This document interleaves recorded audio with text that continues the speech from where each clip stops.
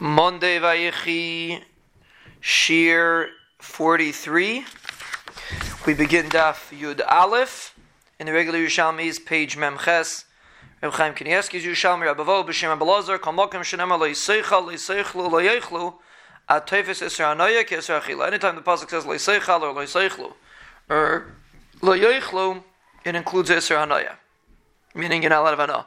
Not only in Yisra Achila, even though Lo Yiseichal would be mashma, specifically in Yisra Achila, he's saying it includes in Yisra Hanoah. Until the pasuk comes and specifies to be mater hana, like it specifies be'ev menachai nevela. V'chima pirish lana be'ev menachai. What does it say be'ev menachai? That it's muter b'hana. Ubasa b'sada treif alaysachil lakel tashlichon esay. The pasuk says ubasa b'sada treif you shouldn't eat. You should throw it to the caliph.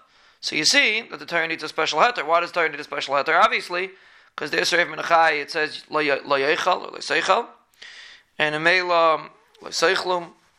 So why does the Torah have to say lakel of tashlichon? They say obviously because it would be asur b'hana, and that's why you have to have a special riboy, special exclusion to say lakel of tashlichon. So you can feed it to a dog. V'chima pirish lana b'nevela. What does the pasuk say b'nevela? Leiseichlu kol nevela l'gayashem b'shrechat tatanen v'achalay m'chal l'nachri. The pasuk says you should not eat a nevela, but you should give it to a guy. So you see, you're allowed to have hana. So you see, the Torah has to specify that you're allowed to have hana. Obviously, without that specification, it would be asur b'hana because it says leiseichlu. The next three words the Vilna Gaon takes out. V'chimi asur l'kalaf. Weird. It's going back on the drasha. Who asur the kalaf that you have to have a heter by ev menachai. Obviously, lo yiseichlu it says in Yisra hana also. Fatim avaksiv kol chelev shar v'chesav v'ez leiseichlu. Pas says you're not allowed to eat leiseichlu by chelev. Me'ata teifes Yisra hana ki Yisra achila. You want to say is Yisra hana by chelev like in Yisra achila? If it says leiseichlu. And for the Gemara, Shani Yidachsiv v'chelev nevela v'chelev treifa yas l'cha malacha v'achal leiseichlu. The pasuk says you could use chelev for chal malacha. So you see, special miyut that it's not asur b'hana. Rak v'aksiv rak adam leiseichlu. Pasuk says you can't eat dam leiseichlu. Me'ata teifes Yisra hana ki Yisra achila. You want to say that dam is also asur b'hana. And for the Gemara, Shani Hidach Sevalayat Tishbachena Kamayim.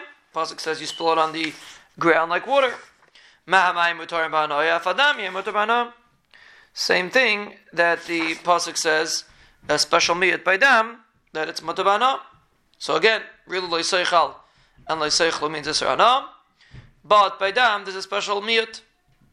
V'aksiv al kein lo yeichlu b'nei Yisrael es gid hanasha, and l'chayr gid hanasha is asur. It sounds like it should be asur b'hana. How do you know gid hanasha is mutar b'hana? Because the Mishnah says in Chulin that you're allowed to send a gid hanasha. You're allowed to send a foot of an animal to a guy, even though there's a gid hanasha inside.